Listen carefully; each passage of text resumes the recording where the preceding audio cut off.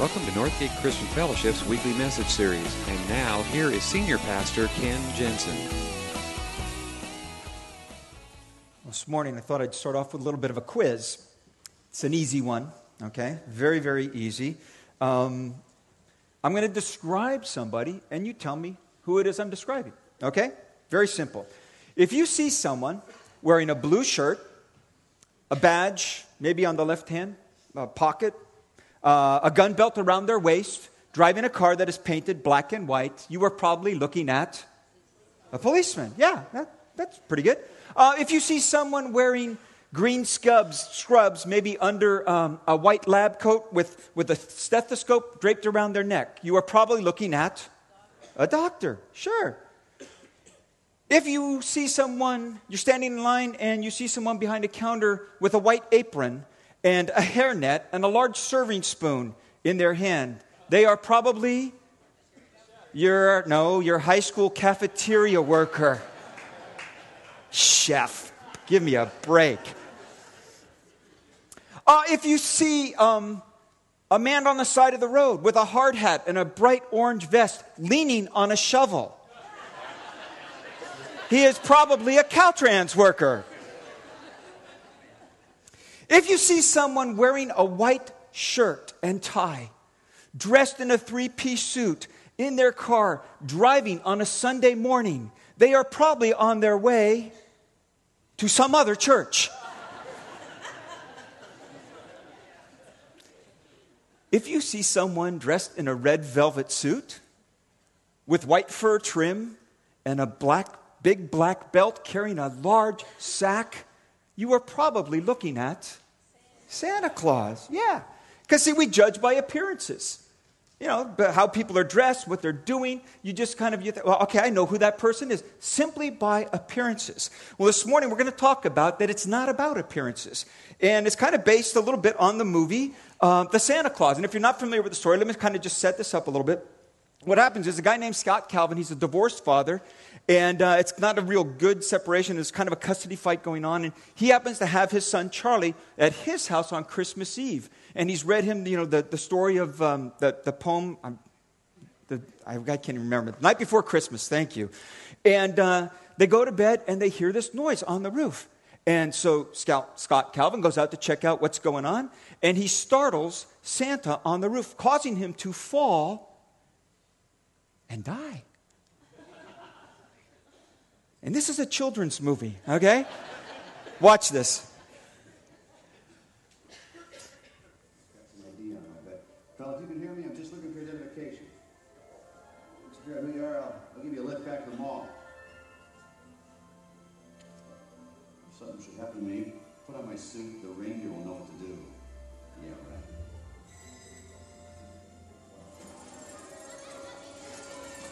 I am not Santa Claus.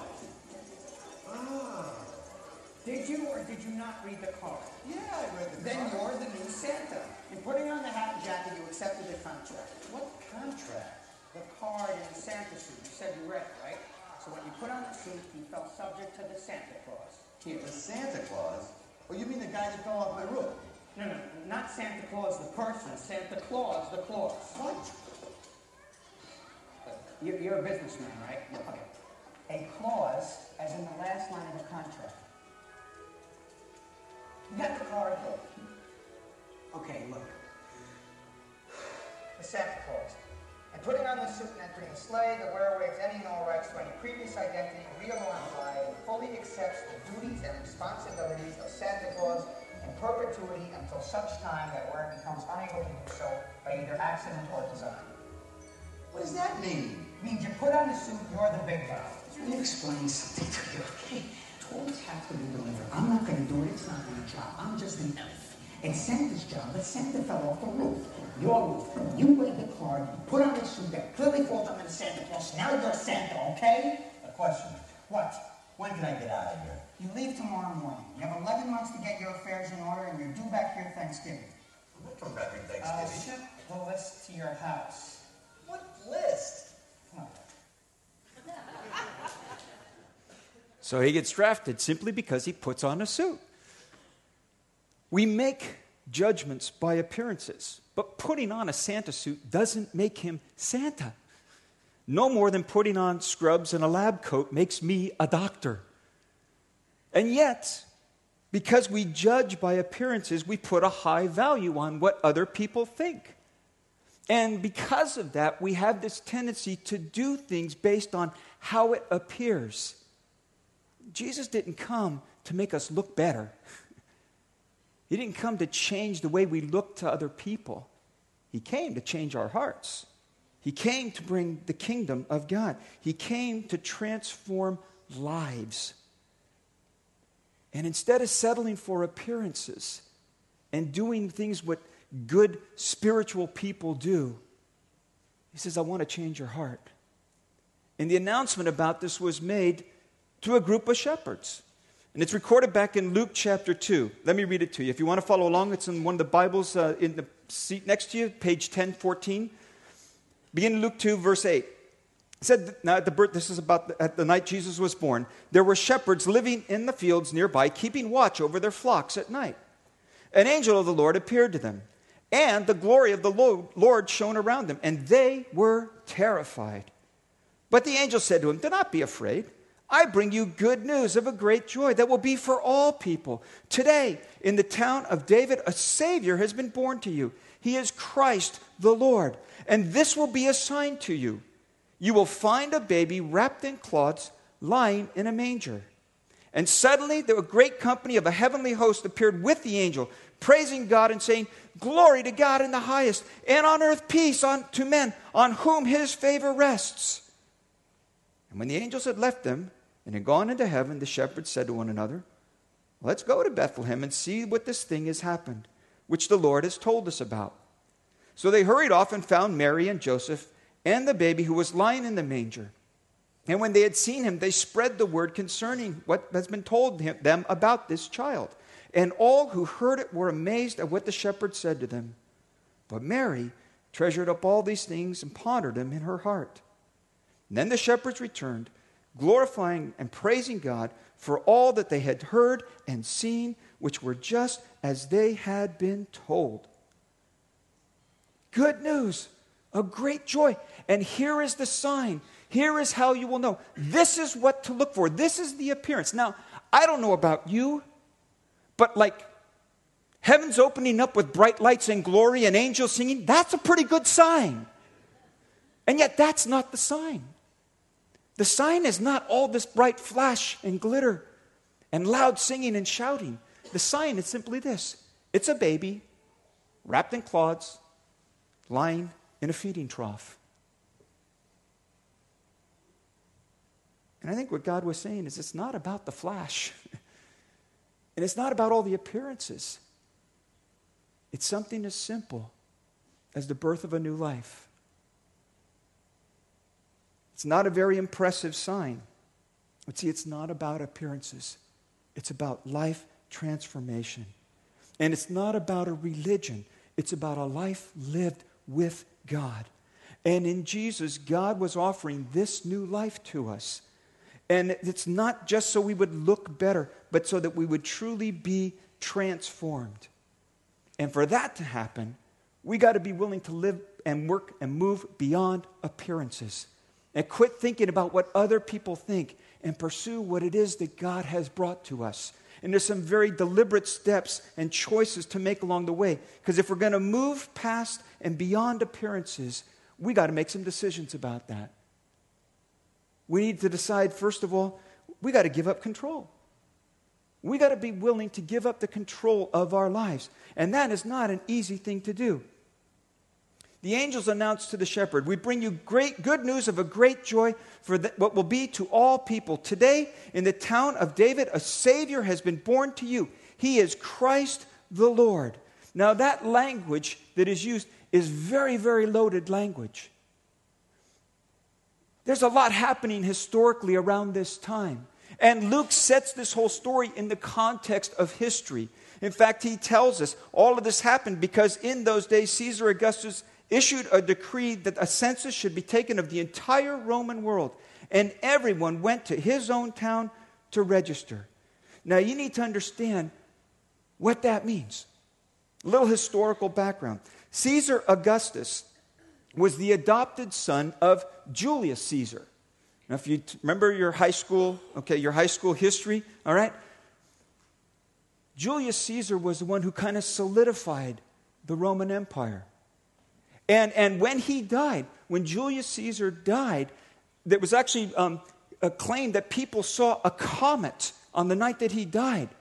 And they believed that he had actually ascended into heaven. And he was declared at the very beginning by the Roman Senate as God. It is the beginning of the cult of emperor worship. And Caesar Augustus is the son of Julius Caesar. And he is officially given the title Son of God. And Caesar Augustus begins to expand the Roman Empire and settle all of these civil wars. And in the great battle, he defeats Mark Antony, who was the greatest threat to the destruction of the empire. And because he did that, he was considered to be the savior of the Roman Empire. And he established what became called the Pax Romana. You remember that from high school? The Pax Romana literally means the peace of Rome. That Caesar Augustus, the Son of God, the Savior of the Roman Empire, has come and brought peace to this world. He has become Soter, Savior. He has become Lord. And poets wrote songs about this great man. And the proclamation went out through the whole Roman Empire. And that proclamation was called the Evangelion, the good news, the gospel of Rome. That Caesar Augustus, the Son of God, has been the Savior of the Roman Empire, and he's established peace. He is the Prince of Peace, and this is good news. Now, does that sound at all familiar to anybody? And angels show up, 2 shepherds who have heard all of these proclamations. And they say, I bring you good news. Today, in the city of David, a Savior has been born. By all appearances of the time, by every way that you could look, Caesar Augustus is in control. He is the chief muckamuck. No one questions Caesar Augustus. What he says goes. In fact, we're told it starts because he declares and issues a decree that the whole world should be involved in a census to be taxed. He is a powerful ruler. He is in control by every appearance. He speaks the word and people have to move. He says jump and you don't even bother asking how high. You just jump. That's how powerful he is. And because he issues a decree, a young peasant newlywed couple make an 80-mile journey to a town called Bethlehem. They didn't live in Bethlehem. They lived in Nazareth. But because of this great decree by this great Caesar Augustus, they make this 80-mile trip in not very good conditions when she is just about due with her first child. And they end up in a town of Bethlehem. And you think Caesar is in control and Mary and Joseph, they are just pawns in the whole story. Except that 700 years before Caesar Augustus was even a gleam in his parents' eye, a prophet named Micah wrote these words. But you, O Bethlehem Ephratah, are only a small village among all the people of Judah. Yet a ruler of Israel will come from you, one whose origins are from the distant past. Everybody thinks Augustus Caesar is in control. And what Luke is telling us is the one who's really in control is God. Everybody thinks they have to make this journey to Bethlehem because Caesar issued a decree. He spoke the word and it had to happen. Except 700 years before, God said, you're going to make this move to Bethlehem. And out of Bethlehem is going to come Savior of the world. See, by all appearances, Caesar's in control. What they don't understand, and what Luke is pointing out as he tells the story, is God is in control all along. And the reason we need to know this is because each and every one of us have this kingdom problem. My kingdom, my rights, my way, my timing, my pride. And some people are very obvious in the way that they rule, and some people are more subtle and manipulative, but we are always trying to build our little kingdom. And the proof of that is when I don't get my way, and when things don't work out the way I planned, and my territory gets invaded, I get worried, I get stressed, I get defensive, I get irritated and angry. A couple of months ago, I was meeting somebody for coffee at one of the local coffee shops around here.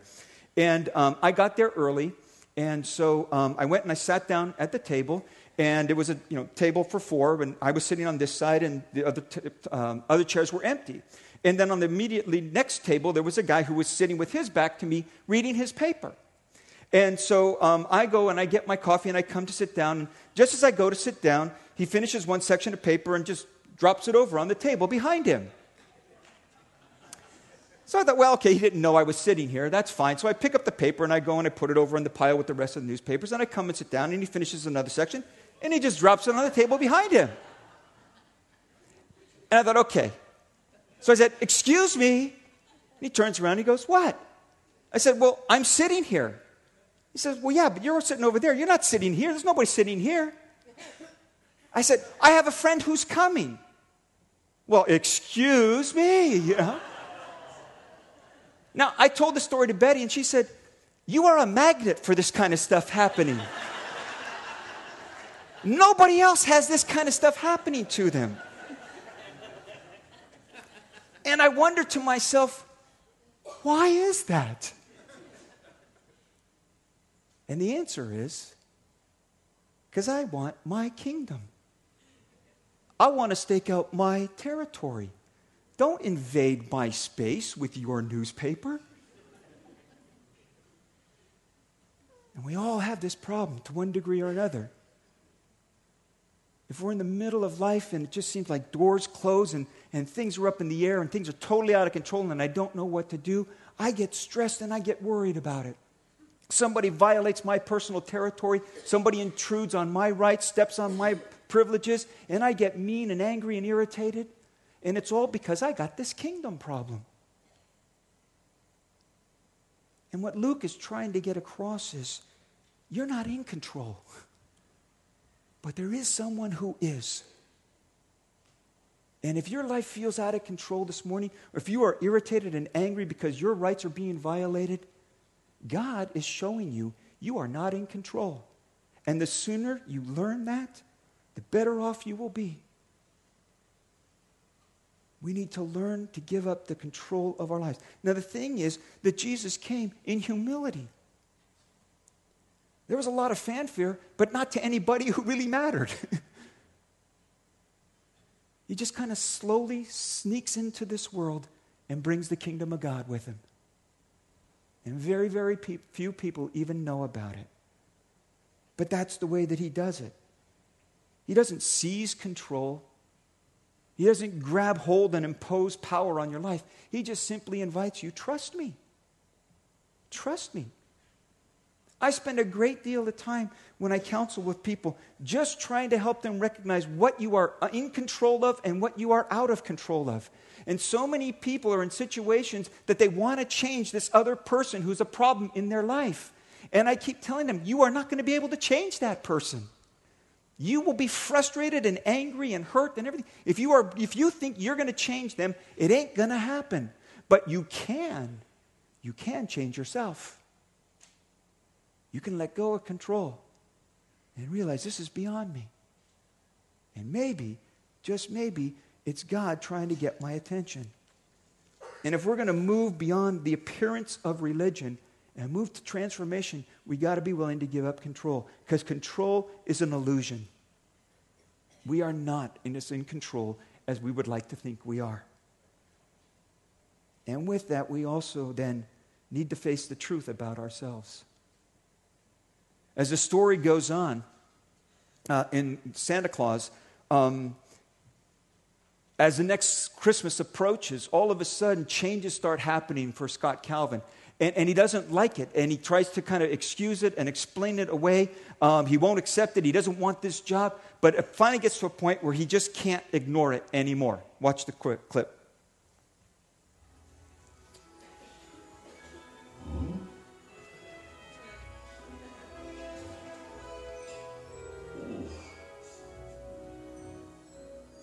Something's wrong with the mirror.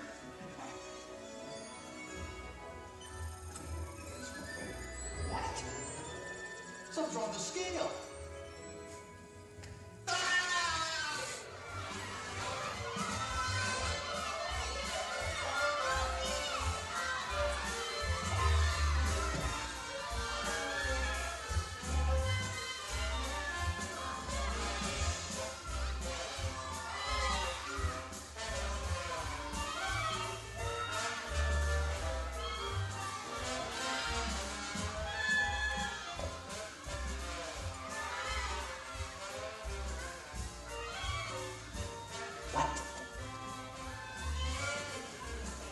I want some ballet slippers.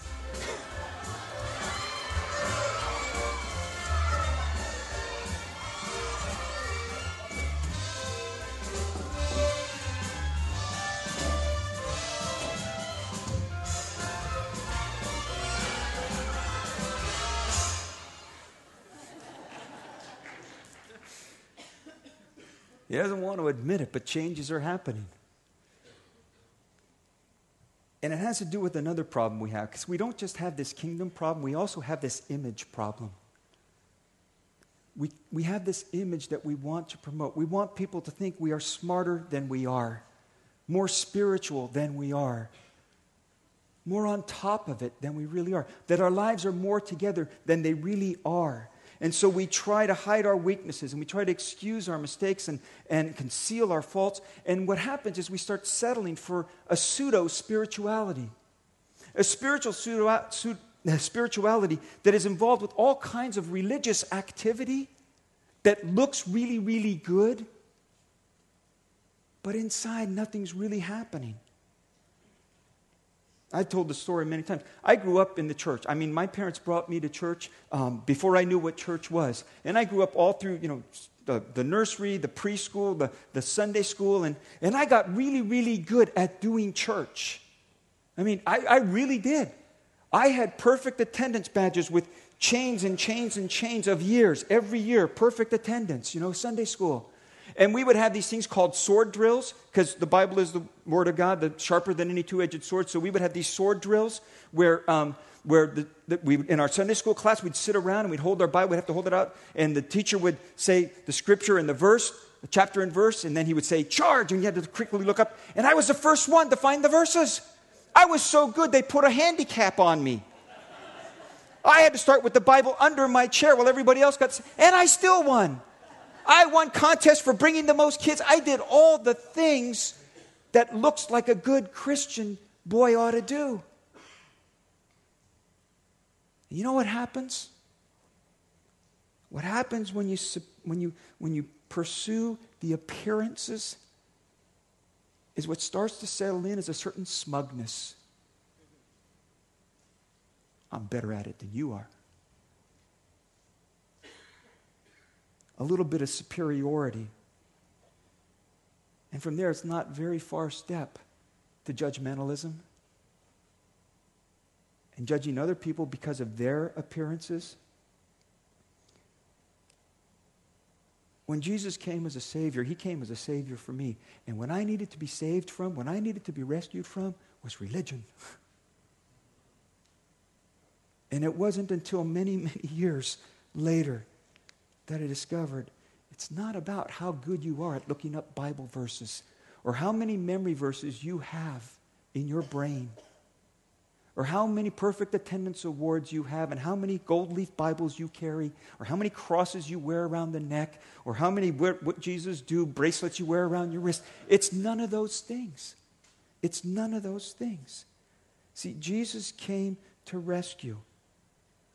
The announcement was made to the shepherds, today in the town of David, a Savior has been born to you. He is Christ the Lord. Now that is another word, Christ, that has a whole bunch of meaning. And contrary to popular belief, Christ is not Jesus' last name, okay? It is a title. It is a title. And it is the Greek form of the Hebrew word Messiah, which really simply meant anointed one, God's chosen one. And there was a great belief in Jewish society that someday Messiah is coming. They were longing for and looking for Messiah. But their idea of Messiah was not that he would just bring a political solution, that he would reestablish and make things right. He would reestablish Israel to its former glory, where God would be the ruler, and the theocracy would be restored, and temple worship would be done right, and all of these impure non-koshers would be taken care of, and all of these Gentiles and all of these sinners would be judged and put in their proper places. And all of this was going to happen when Messiah came. He was going to make things right. He was going to judge the disobedient and condemn the sinners. And the problem was that Jesus came and he hung out with those people. Those were the people that he hung out with. And that's why the religious leaders had such a hard time with him. Because their expectations of Messiah was he was going to judge these people. He was going to put them in their place. He was going to show who the truly righteous were and elevate them to authority. And that's why over and over again, you read through the Gospels and the Pharisees and teachers of the law are saying things like, this man welcomes sinners and eats with them. And that great crowds came bringing the lame and the blind and the crippled and the mute and many others. And they laid him at his feet and he healed them. The refuse of society, the outcast, the marginalized, the people nobody else cares about, the people that are deserving of the punishment that God gave them from their lives from some kind of sin, because that was the belief. Do you remember when there was a blind man and Jesus was questioned, Lord, why is this man blind? Was it his sin or his parents' sin? And Jesus said, it's not about that. And that's the trouble when we start living for appearances, because we start putting on these false fronts ourselves, and then we start making judgments about other people because of what they look like. And Messiah didn't come to just bolster our appearances. He came to rescue and to heal and to save. Jesus welcomes sinners. He hangs out with the unclean. He reaches out to those that nobody else cares about. And that is the sign.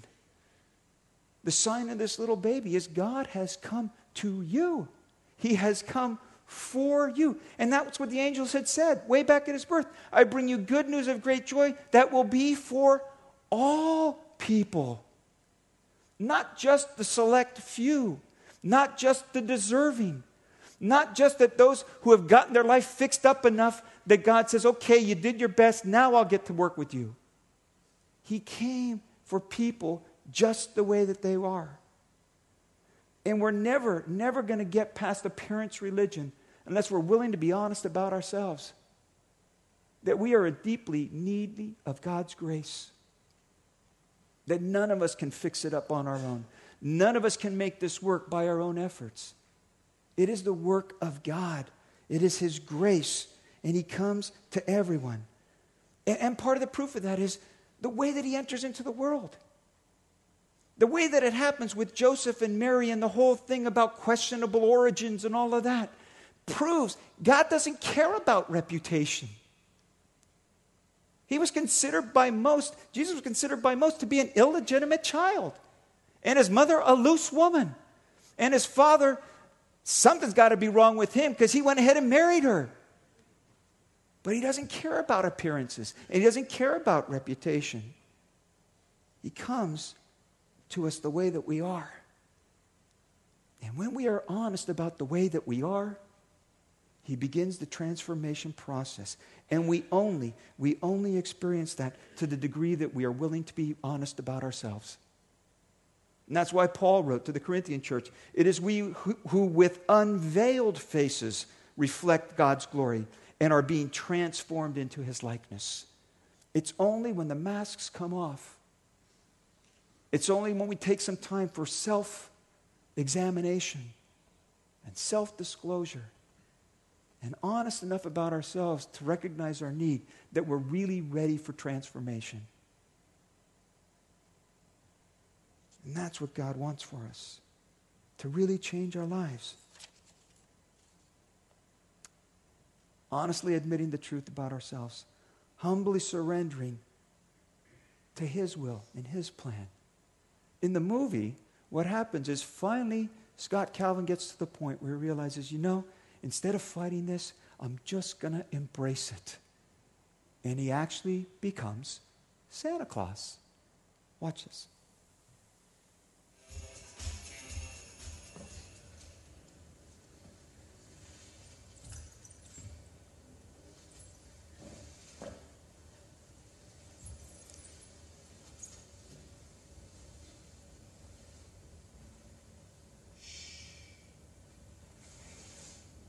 You're fatter this year.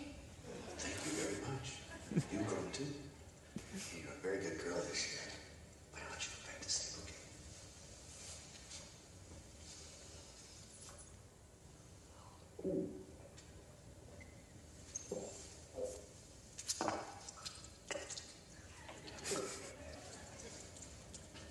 I think the milk's a little sour.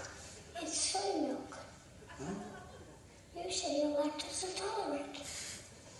I did say that, didn't I? Thanks for remembering. Go to sleep.